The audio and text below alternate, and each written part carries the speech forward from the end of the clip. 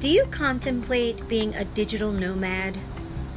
Basically not having a physical place to call home, but a brand or a product or an experience to call your place of work, where you provide value to people wherever you are, whether you're in a hut in the Maldives or whether you're in the middle of New York City at a loud and bustling coffee shop.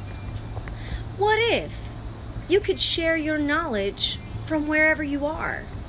Well, guess what, kids? This is the Resource Girl, and people are doing it.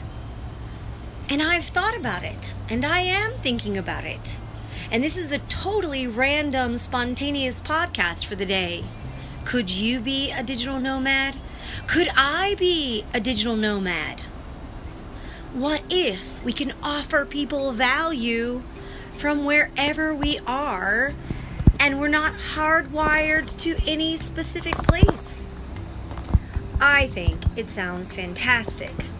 And I'm exploring the pathway of the digital nomad as we speak. Have a great day. This is the Resource Girl.